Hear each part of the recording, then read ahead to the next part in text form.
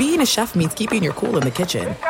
And with Resi Priority Notify and Global Dining Access through my Amex Platinum card, right this way. It's nice to try someone else's food for a change. That's the powerful backing of American Express. Terms apply. Learn more at americanexpress.com/withAmex. Sexton trying to get loose. He'll fire. Hey! Knocks it down. Burrow slammed it home. Garland upstairs. Oh! Sexton inside. A thunderous dunk. And Allen blocked the shot at the rim. Welcome to the Chase Down Podcast, part of the Cavs Media family. I'm your host, Justin Rowan. Support for this podcast and the following message comes from Zoom. 500,000 businesses connect using Zoom, a single platform for phone, chat, workspaces, events, apps, and video. Zoom enables real-time collaboration for teams around the globe. Zoom, how the world connects, and connecting with me now live on Zoom is my co-host, Carter Rodriguez. Carter, how you doing, buddy? I'm doing great. Coming off a statement win in Milwaukee, and we got a guest today. We got the wow playing, the three-point shooting, the wine slinging, the wine lord himself, Channing Frye. Channing, welcome to the podcast, my friend. Yeah, thank you. Keep it going. This feels good. Former Cleveland Cavalier, current NBA analyst, and forever champion Channing Frye. Carter, you got to get the whole resume in there. I had to talk about Don't remind me. Don't worry about it. He had it ready. I keep it on deck. There are certain things that I'm really proud.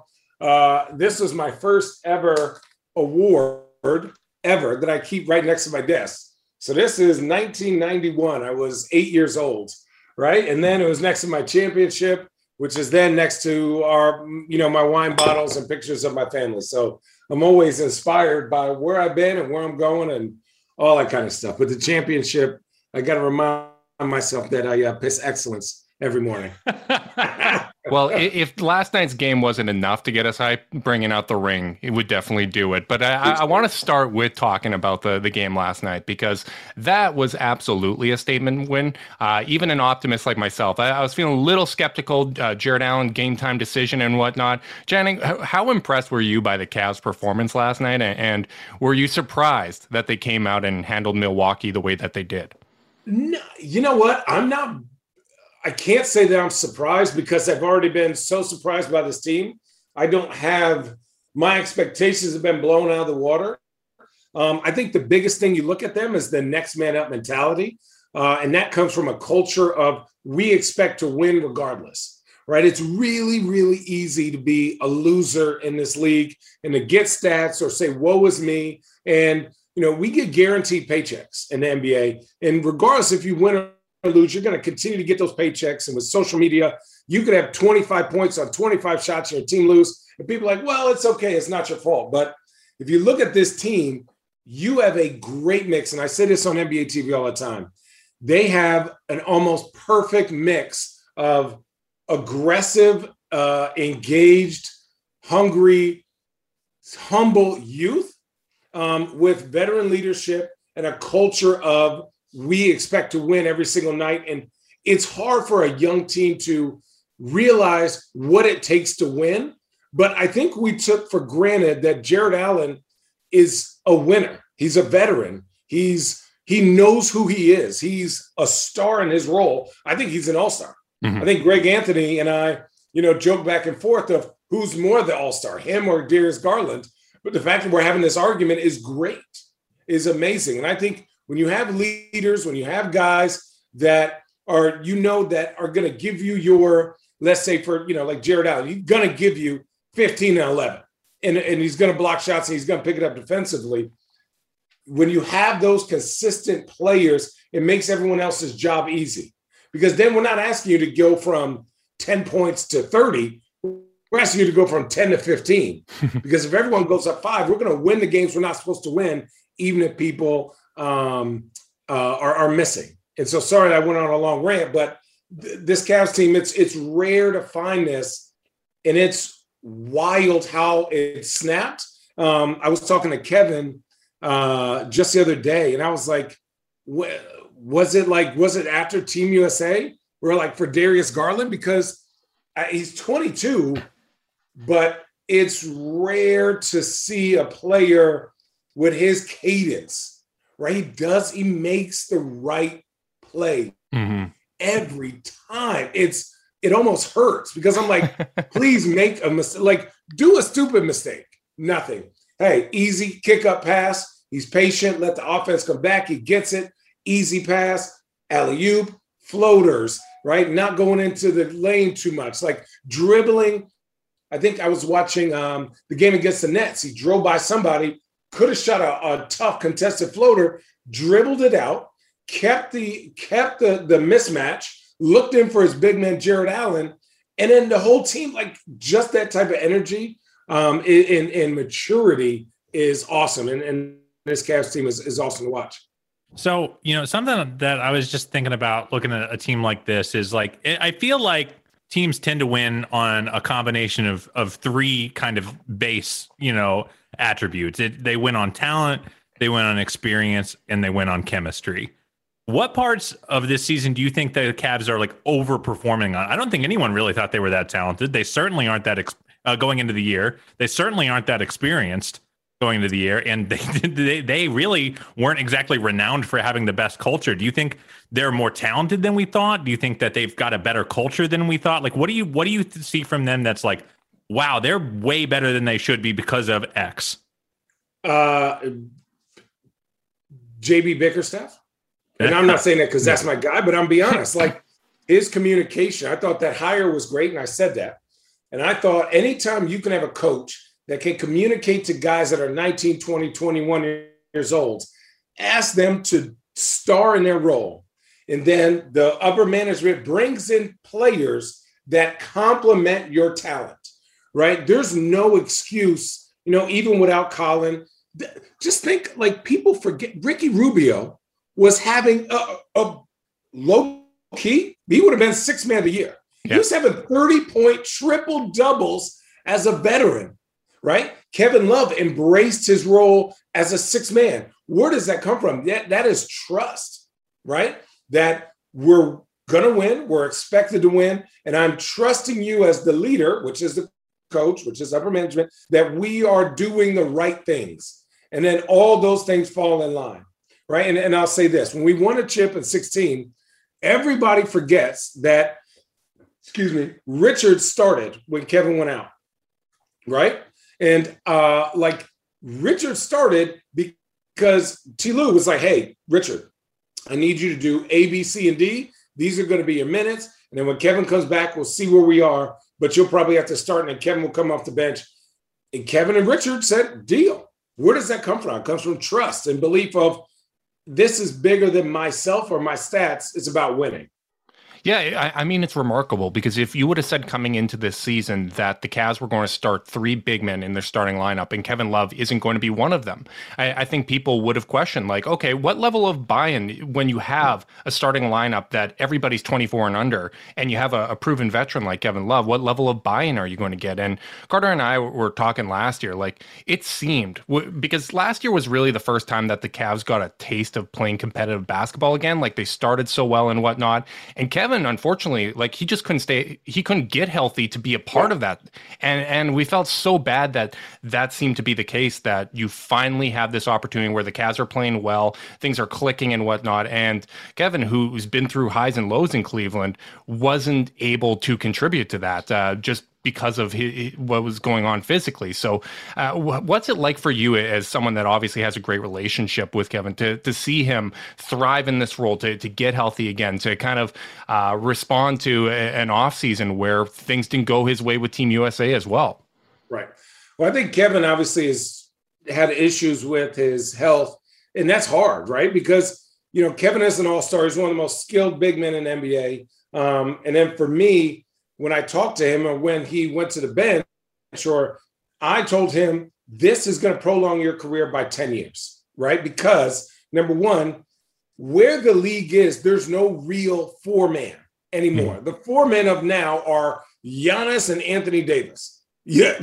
No offense, Kevin. And Evan Mobley. You don't want no problems with none of those guys. But I said, for you to be, and he knows this, for Kevin to be successful, he has to be somewhat showcased in the offense, right? He has a proper floor space. He's an underrated passer. He's not going to just jack up shots, as you see, but he needs to be showcased. You can't just stick him in the corner and just ask him to run up and down. It's just not the way the game is. And so by going to the bench and playing with a true pass first point guard in Ricky Rubio, you saw how it just skyrocketed that his thing. And I said, dude, coming off the bench, the attitude goes from, as a starter, you go, it's my job to establish the game, help us win, and I'm going to get 34 minutes, and I need to be A, B, C, and D. When you come off the bench, you go, I'm going to let this thing ride, and if I make it, they're going to stay in. If not,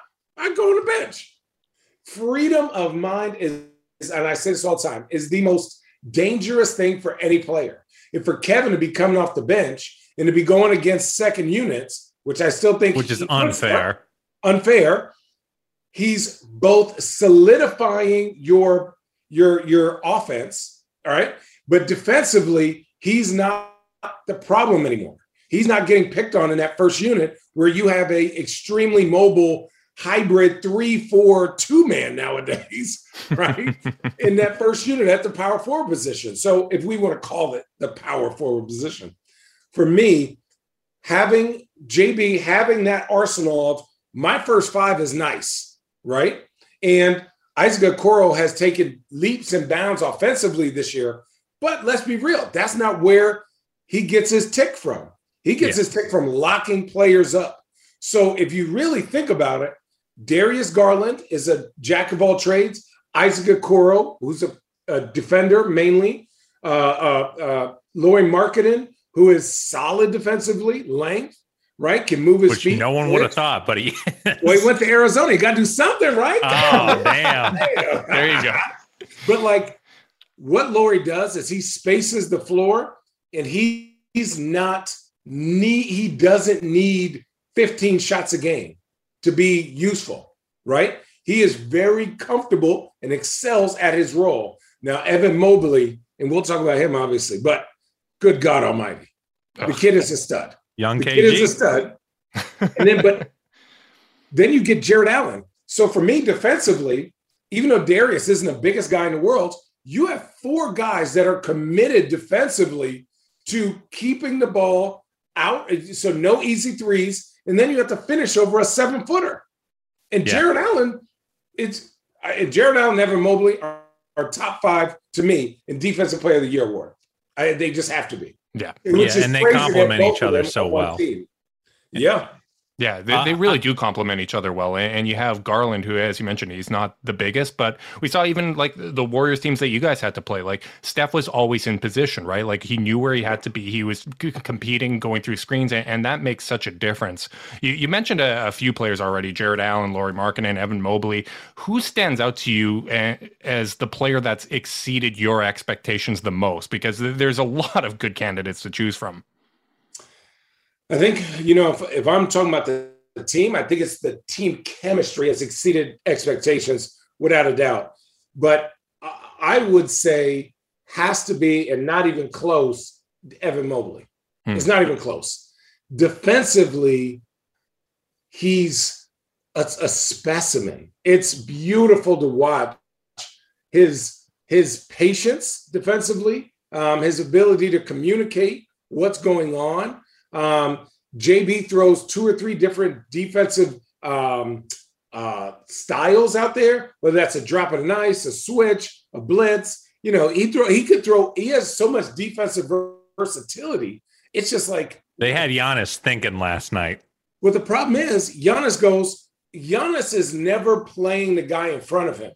But the problem is when the guy in front of him is a 7-footer and the guy behind him is a 7-footer and the guy on his right hand is a 6'11", 7-footer, that space don't look the same. And so getting into where Giannis is so physical and attacking that initial defender, he's like, if I'm putting my head down to beat Evan, I can't see Jared Allen or Lauri Markkanen or whoever else, Isaac Okoro, who's back there, who is aggressive towards swatting balls once they get up past the shoulder. And that's what I'm saying, like Evan, and also offensively, it's been a while, and maybe I don't watch every single team, every single game. It's impossible. I don't have enough time in the day, nor do I want to watch some of these scrubby teams. At least you're honest about it, right? Like so many people act like they watch every single game every team has played and every game every college team has played, right? Like you got to be the expert on everything. You can't own up to something you haven't watched, right? Not me. Not us, Channing. Garbage. We are not a college pod. It's garbage. Sorry. No offense to anybody in college. It's garbage. It's not so unrealistic, but that's a different podcast. To me, Evans and Jarrett's aggressiveness towards the rim is unparalleled. It has been a while since I've seen a pair want to embarrass you and dunk on you and finish around the rim as ferocious as they do, right? Like Evan is a cool, chill, quiet kid, but he is a mother effer when he can reach the rim. And I love it because I'm like, oh, he tried that. Like, I'm always shocked that like, damn, he tried to poke it on him like that. Like, it's awesome to watch, and I'm happy for the city of Cleveland and Cleveland Cavs fans, and I'm happy that he's, we interviewed him on Road Trip, and like right before the season. You guys were so much for that quiet young man. He was so overwhelmed. So much. It was a lot, and I'm like, it's the only time he's looked overwhelmed all year. Dude, I know, but it's like, I get it. He has two personalities. The guy who probably does Legos at home and the guy who wants to physically and mentally embarrass you when it comes to basketball. And I love it. I love the switch. And I talk to Kevin all the time about him. And to me, he got a lot of Kevin Garnett in him. He got a lot of, not offensively, but like Chris Bosh in him. Like he got Amari's hands and timing. And like finish around the rim. He's like a hybrid, but everyone's like, oh, he needs to get stronger. Man, shut up. Look at Kevin Durant. Yeah. Look at Kevin Durant. He will be okay. He's freaking 20 years old. Like he's gonna, whether he feels that or not, he's always available, which is what you want all the time. Yeah, we've said this a lot. Like he doesn't need to bulk up. He just needs to get man strength. Like he just needs to get like a grown-ass man strength, which he doesn't have yet, and he still likes putting people in the basket, and that's the one thing that I think we're so excited by, because I'm sure you've been around a lot of dudes in your career, Channing, that, you can like, okay, they're tall, and that's why they're hoopers, and like when you have someone who's so soft-spoken, you go, does he really love it? And then you watch him drop step and yam, and it's like, okay, this guy enjoys this job. Yeah, he enjoys it. And I think for me, his defensive timing is almost unparalleled. Can I ask you about that a little bit? Because every rookie says like defense in the NBA is impossible. It feels like everyone, whether it's AD, all these great prospects, it takes them 3-4 years to really start like making legitimate, like, if I'm on the floor, our team's a top 5 defensive team. Right. Why is that not the case for Evan? Like, is it just his processing speed? Because like there's a lot of freaks around the league physically, but how much of it is in his kind of mental approach to the game on that end in your mind? What I see is like, I watch too much Instagram and YouTube and stuff like that. And all of a sudden on my feed, there's farm dogs, right? So the dog lives outside with the sheep, with the animals, and learns how to correct them and learns how to protect them. Jared Allen is the lead farm dog. So Evans, I gotta change my TikTok algorithm, bro. Dude, listen, it's crazy. I got kids too, so they're looking at puppies and ducks. So I'm good to go. And but for me, he didn't come into a culture or a team where defense wasn't pushed on him. So what he's learning is I can trust the guy behind me because the guy behind me is a stud. Oh, and the guy in front of me, the next two guys are committed to this also. So even if I make a mistake, it's because either somebody faked me out or it's just a basketball mistake. He doesn't have to overcompensate. He's so effing talented that even in his role, he's blowing it up. He's overflowing the cup of what his defensive responsibilities are, because realistically, he could just be solid and he would look great because the guys around him are so good. But he's amazing, and it makes him look great. I mean, he's rookie of the year. It shouldn't even be a case or a cause no matter what anybody else does. I mean, he's bananas. Stop. What rookie is all defense in continuing? I think the Cavs are a half a game out of first place. Yeah, it's unbelievable. And what strikes me when I look at this team and what's so unconventional is normally young players come into the league and they're showing off their talent, right? Like you can see, Trae Young, like he's able to create for himself and others. They get their stats and whatnot. And then on the back end, it's okay. They're going to start learning winning habits. They're going to start contributing on defense eventually as they get older and more mature. This team's almost doing it backwards, where Carter shared a stat like, every team that in the NBA right now that doesn't have a 20-point per game scorer is outside the playoffs except for the Cavs. Orlando, Houston, San Antonio, New York, and Indiana. A bunch of teams who are not good. The Cavs are the only team that does not have a 20-point scorer that are successful right now. Yeah, but those teams are absolute garbage juice on defense. They are. Garbage. It doesn't – when you have Kevin Love getting 30 points off the bench, when you have Ricky Rubio getting 30 points, when you have Darius Garland, your generational all-star, your starting point guard until he says no, getting that win in Utah where I think he had like 12, 11, and 13 or something with like a bad that. back. Yeah. Bad back. What? That means, you know what? Just give us a chance to win. Yeah, right? Yeah, they're playing to win, right? Like they're playing unselfish basketball. They're playing team basketball. Guy like Dean Wade, Laurie goes down, and all of a sudden he's ready to step up. Lamar Stevens, he might be out of the rotation for 2 weeks. He's ready to contribute. Like that's what's so exciting to me is that because they're starting defense and team concepts first. As Isaac Okoro gets better offensively, as Garland gets better, as Mobley gets better, as Allen gets better, like that is really scalable, and it like kind of erases some of the concerns you have about, okay, well, how is this going to fit together? Are they going to learn how to win and whatnot? What do you view as like the ceiling of this core? Because it really does feel unprecedented in what they're putting together. Again, and I'm going to say this a lot. I was talking to Kevin the other day about what they might need. And for me, it's bringing in a culture guy that is going to excel at his role, right? So Rondo's been hurt, and he's kind of getting the jam of it. But for me, Dean Wade's been good. Stevens has been good. But for me, I would bring in somebody who's a hired gun off the bench.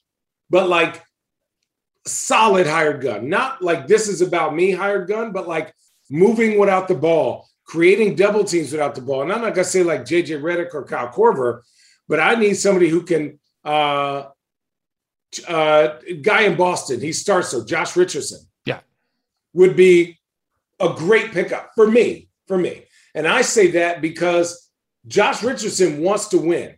In this culture, he's going to slide right in and fit. And, I know the rumors about like getting Dennis Schroeder, but I don't want somebody that needs to be ball dominant like that. I think Dennis Schroeder is a great pro. I think he's a good defender, a great defender. But for me, in that second unit, the fact that they look for Kevin makes him a threat for everyone else because Kevin really doesn't care about stats. He just wants to win. Mm-hmm. Winning is 100 times more important to him than stats, but he knows that certain nights he has to take advantage of his opportunities, right? As most guys off the bench do. So bringing in a hired gun off the bench where he can create his own shot, right? Because Ricky would do that for everyone.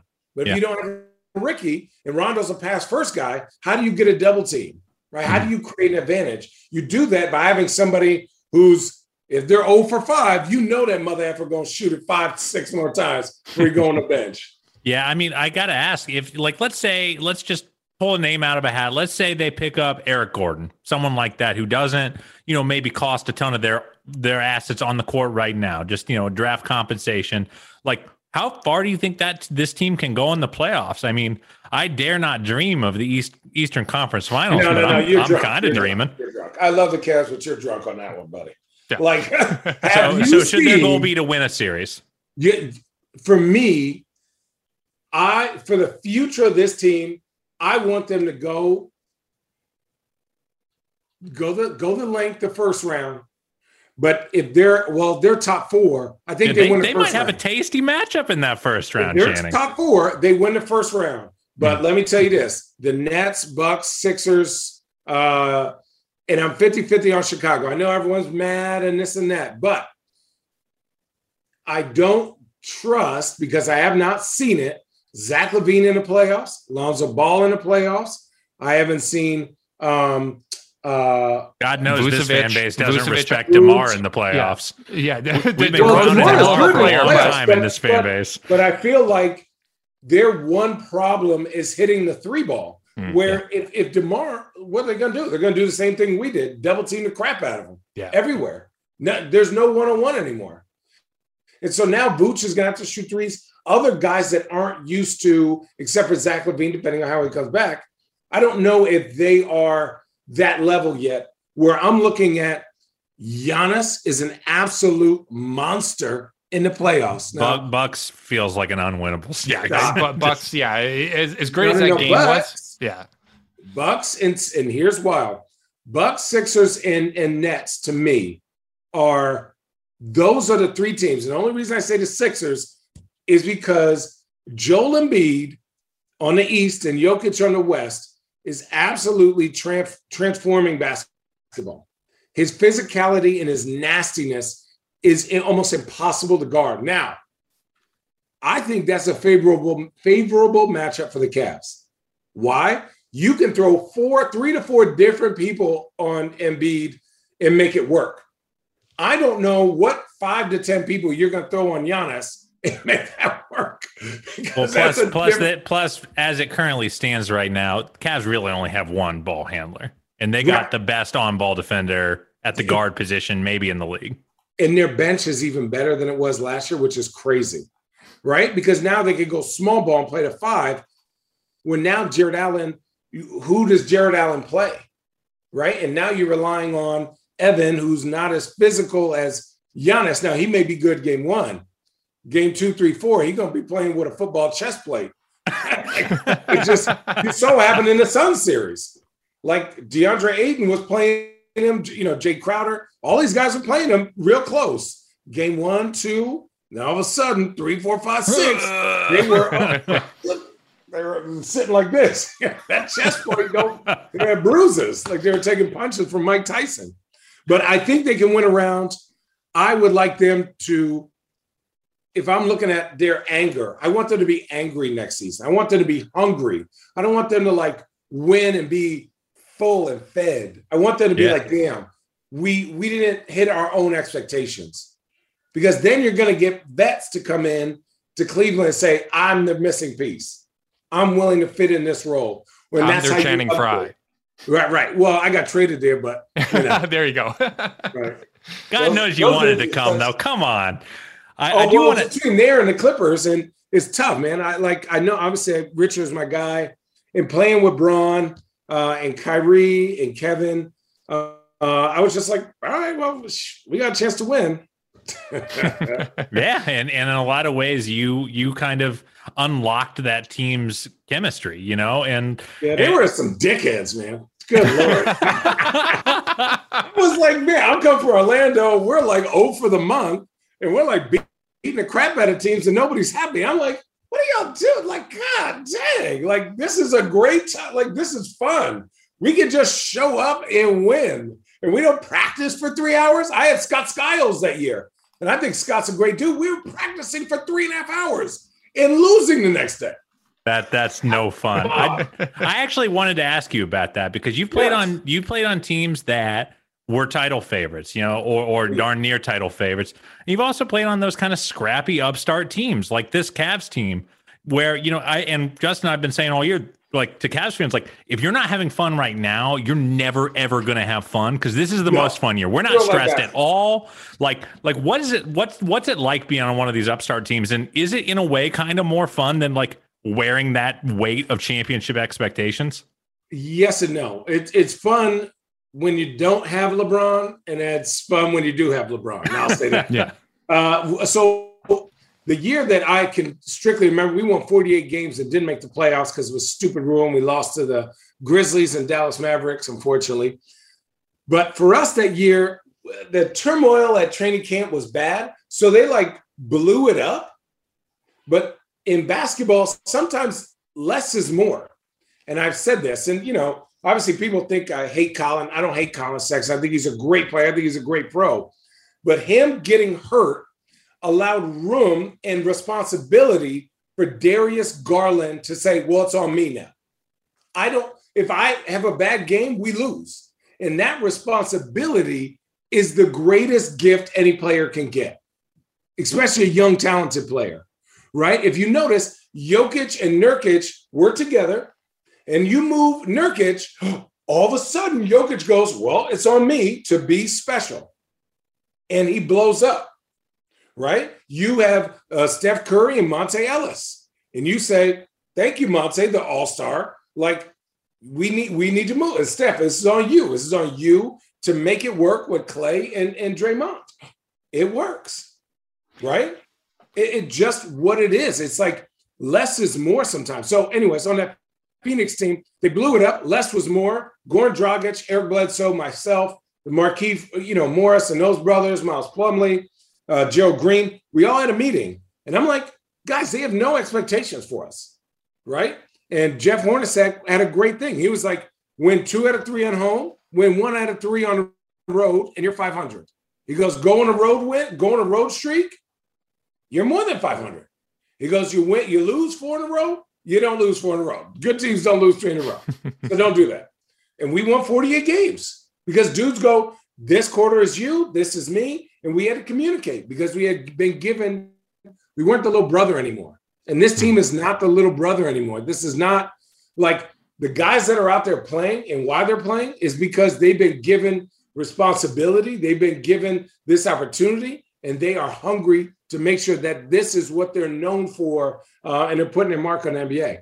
Speaking of that Suns team, I actually looked it up because I was wondering, because the Cavs win total in Vegas was 26.5. And I was like, has a team ever doubled their preseason win total? Yeah, we did. That Suns team, we did.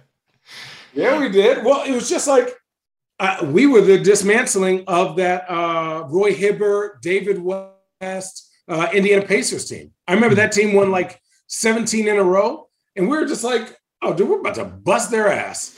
We went out there and beat them by 40 or something like that. And then it just showed the league what to do. We just played small ball and shot the crap out of the 3 ball. We had dudes that just embraced their role, right? Like Goran was second team All-NBA that year, which is bananas. He was nasty that He year. was unbelievable. Dude, we had the best screen and roll in NBA. And they were like, well, Channing, what play do you want? I said, man, shut up. You know what play we're running, you big dummy. Just pick and we pop. just knew what it was. Yeah, pick and pop. And then if you want to play Goran one-on-one, he was going to back it up like Ginobili and come right at you like a missile. And then Gerald Green had some crazy dunks. Miles Plumlee had a career year. PJ Tucker was balling. That's the year that PJ Tucker held James Harden to 4 points, right? And obviously 2 years later, James Harden said, what's up? I'm tired of you playing me. But we just believed, right? We just believed, and nobody had expectations, and we made people take us serious. But then by then, it was too late. We had already won 20 games. Yeah, Cavs have done very much the same thing this year. Yeah, which absolutely. I think what's going to get them eventually is just the lack of experience, right? Because you can't really replicate that. And as you mentioned, like they might have a chance against any team in the East, but going through round after round, like there's a cumulative toll that it takes on players, right? What were some of the lessons that you learned playing in the playoffs for the first time? And if you were in the Cavs locker room and you're kind of giving these guys a pep talk or advice about how they can prepare for the shift that comes in the postseason, what would that advice be? I think, one, every series is won, and this is throughout the history of basketball. If it's a 7-game series, 2 games are won by your 2 best players. The coach has to win a game, and your bench has to win a game. So when it's your time to win your thing, you better be ready. So for me, my time was against Toronto and my time was against Atlanta, right? Mm-hmm. Yeah. Detroit, we really didn't need. We just had a little bit of everybody. We tore their butt up, right? We were ready to get up out of Detroit. We didn't want to be there no way. Like people forget that that shot that Kyrie made was ridiculous from the corner. Huge, right? We forgot Braun and how good he played. We just swept him up out of there so quick, nobody remembered. But then the Atlanta series, I had the one good game. I think that was game 3, maybe.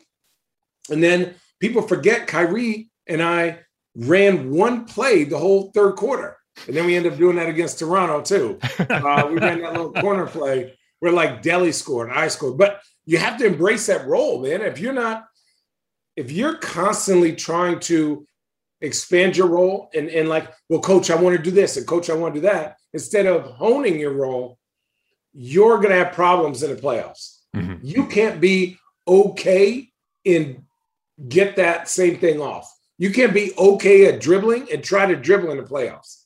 You have to be great. That's why you see the greats be special during the playoffs. So whatever you're good at, be great at it and make sure that you can do that no matter what anybody does. Like there's only so many things you could do. Like Jared Allen finishing on double teams, or not double team, but switches is the greatest thing he could do for the Cavs, and do it over and over and over again, to where in the playoffs, if they go, well, we'll make Jared Allen beat him. That's your time. He's going to have to beat him. Right? The Hawks said, hey, we want Channing and Kevin to beat us. And we beat the crap out of them. And they said, we got to switch this up. Right? And then for us, we said, hey, we want Draymond Green to beat us game 7. Draymond Green had 32-point triple-double. Right? Ridiculous. Yeah. Nobody talks about that. We did a rewatch series a couple years ago, and like watching that first half, it's like an out-of-body experience. I was convinced the result was going to change watching it. Like that was part of the reason I didn't want to do a rewatch, because as I'm watching it, that anxiety was right back. Those 5 right out of the third quarter. Swung the game. And then obviously everyone loves to block the shot, the defense, but like JR, Mo Williams had an appearance, which was nutty. Dante Jones was awesome. Dante Jones came in. I was like, who the hell is he putting in? But they balled out in their role. But how crazy is that? Mo Williams didn't even play in any other thing. And you put him in game 7 of the NBA Finals because he was ready. Dante Jones was ready. You got to be that guy. One of my favorite anecdotes. To us. Yeah, one of my favorite anecdotes from that playoffs. I'm pretty sure Dante Jones lost money because he got so many texts because he got brought on. I don't know who paid for them texts. It wasn't him. Somebody paid for them texts. Well, that's what you want to hear. We needed it though. We needed it because Dante is mouthy and would talk the most crap. So if your teammate, your brother is talking, you got to back it up. He'd be like, man, bust his ass, Channing. I'm like, here we go. Here we go. You know, it was great, but you need that guy. Oh, man. Glory days. I'll never, ever, ever get sick of hearing about them. Thank you very much for your contributions to our sports happiness. I do want to ask about the city of Cleveland itself. Obviously, it feels like you guys have just an amazing. That whole team still, in a lot of ways, has, especially you and Richard, kind of have that connection to the city. And we got All-Star in Cleveland this year, which is going to be fun. And you're going to be there. I think we're going to be there too. Yes, sir. Might have to have some vino.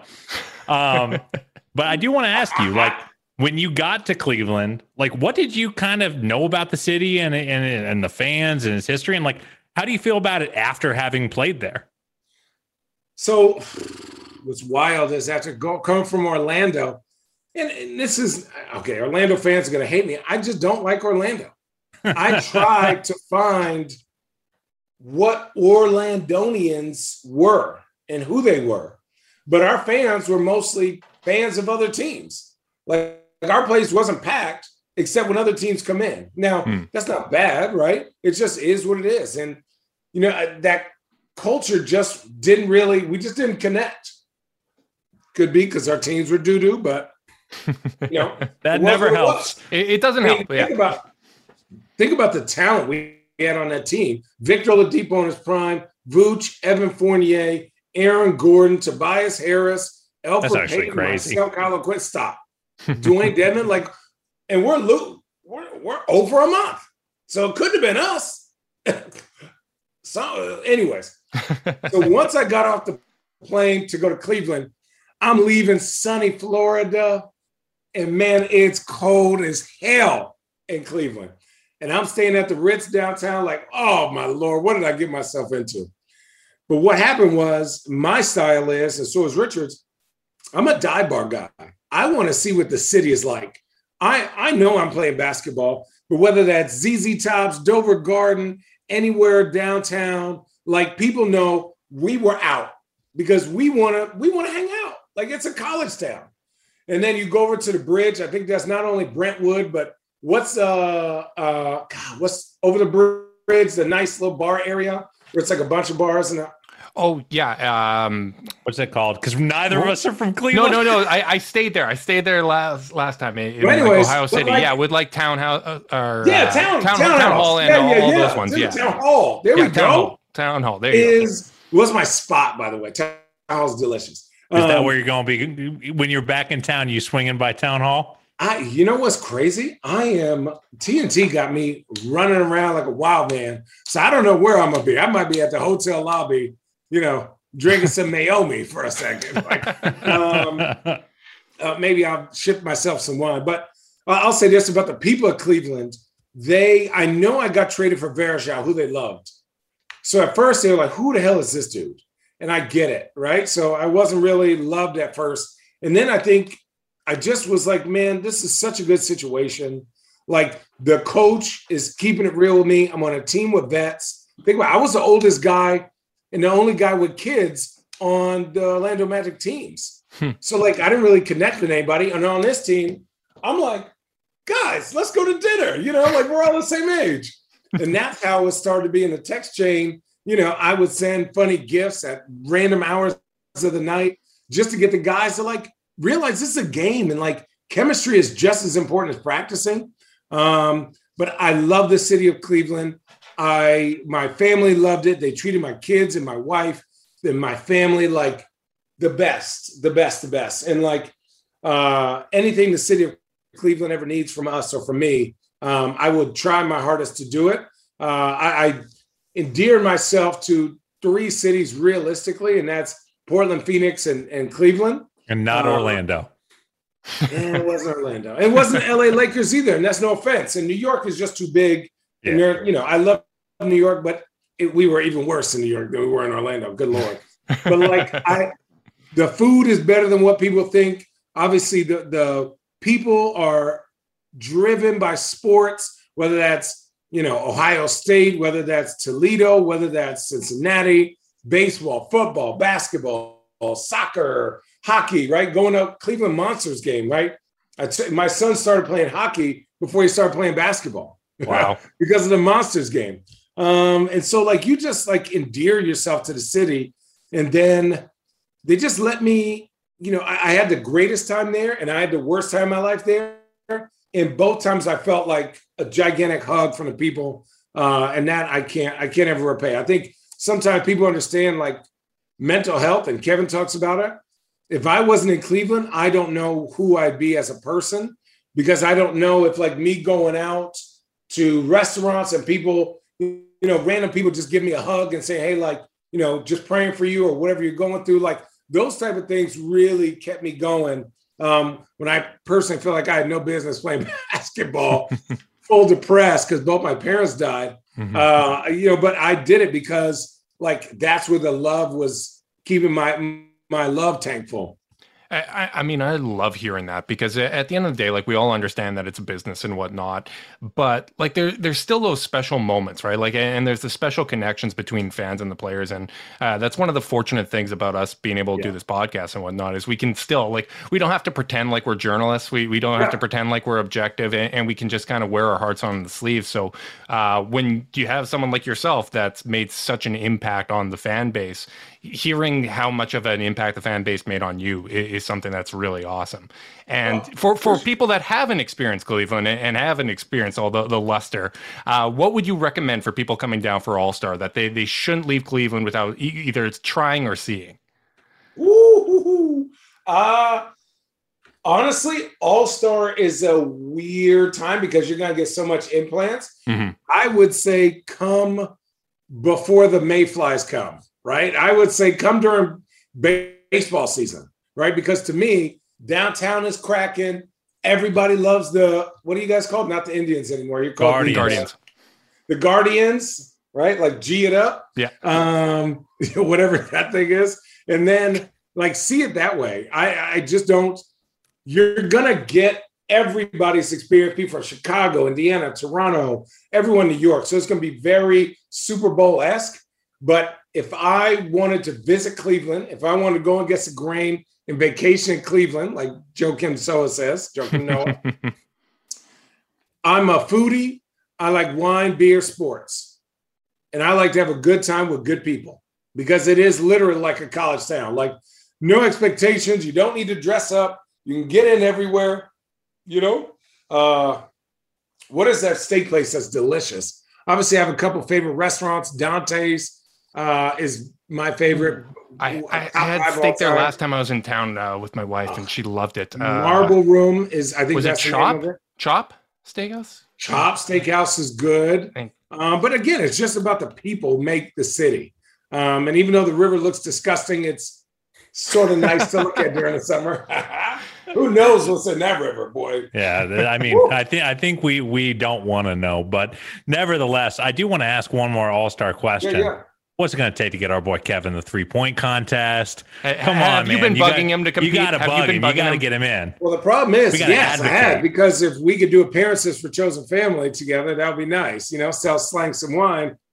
But no. Like, take his time, go back home, like recharge his batteries. Like that makes sense after the too. contest, right? After the contest, you being he's an old man now, being engaged is 1,000% more important for the team than you winning the cost of a private jet from Cleveland to the Hamptons. So, for me, it's just like, it's nice if you want to be famous, or if, like, no one else was going to be there, I'd tell them to do it. But like Darius Garland, Evan Mobley's going to be there. I think Jared Allen might make it. They all better. So, right? Yeah. They all better. But, it's the thing. It's just not as popular to vote in a traditional center that is dominant on both ends of the court. It's just, it is what it is. Yep. No, you're completely right. Before we wrap this up, you did mention Chosen Family. Let people know what it's all about. Let's give you the opportunity to plug that stuff. Well, I think it started with, for me, I've always been into wine. I love what wine is. It's not just something that you drink and just, try to get drunk. I think everything has a story. And so for me, Kevin and I, my last year, we're sitting next to each other, just talking about something that we both love that we wanted to get into. Obviously, I retired and we started this here in Oregon. So it's a wine company. We sell wine. We sell different types of wine. I mean, right here, I'm looking at 3 different. This is Oregon Pinot. This is Walla Walla Syrah. This is Sonoma Coast Pinot. This is Rosé, Chardonnay Rosé. This is Oregon Chardonnay. So for us, we do collaborations with our favorite winemakers and trying to really use our platform to talk about their story. And wine for me was just a connector that when both my parents died, there were certain things, like life became very simple. And I just wanted to laugh and feel love, and being able to sit at a table, talk about why you like the wine, what's up with food, laugh and not feel like your opinion was wrong. You know what I'm saying? Because you're sensitive at that point was huge. And so for me to be able to get in this industry with 4 of my best friends has been awesome. And it's been great, and we're growing. It's just something that's new. I've never been able to be artistic as a basketball player. Basketball is like, did you win? Did you lose? How many points did you have? That's it, right? It's no like, oh, how'd you feel? They don't give a crap about how you felt. But wine is like, and my artistic expression of not only that year, but that grape, that varietal, and my relationship with that winemaker. And we have 4 different winemakers making almost 8 different wines. So right now it's chosenfamilywines.com as you can get it. We're starting to do distribution in certain places and growing. But when you retire, you need to find something that outside of basketball that really gets you going. And I took a chance of being a rookie in this industry, and people have really responded great. I'm a part of all of it. So this is not me just sticking my name on it. Our name is only in the signature in the back. I don't know if you can see that, but like, that's it. And we're not sponsored. This is not me being like, oh, Channing wants to, make $1 trillion off you. This is me trying to introduce something and teach and learn about something that I love, that I didn't get an opportunity to do it or learn about it when I grew up in Arizona. But now that I live in Oregon, We live in wine country, basically. And not a lot of good wines probably being produced in Arizona.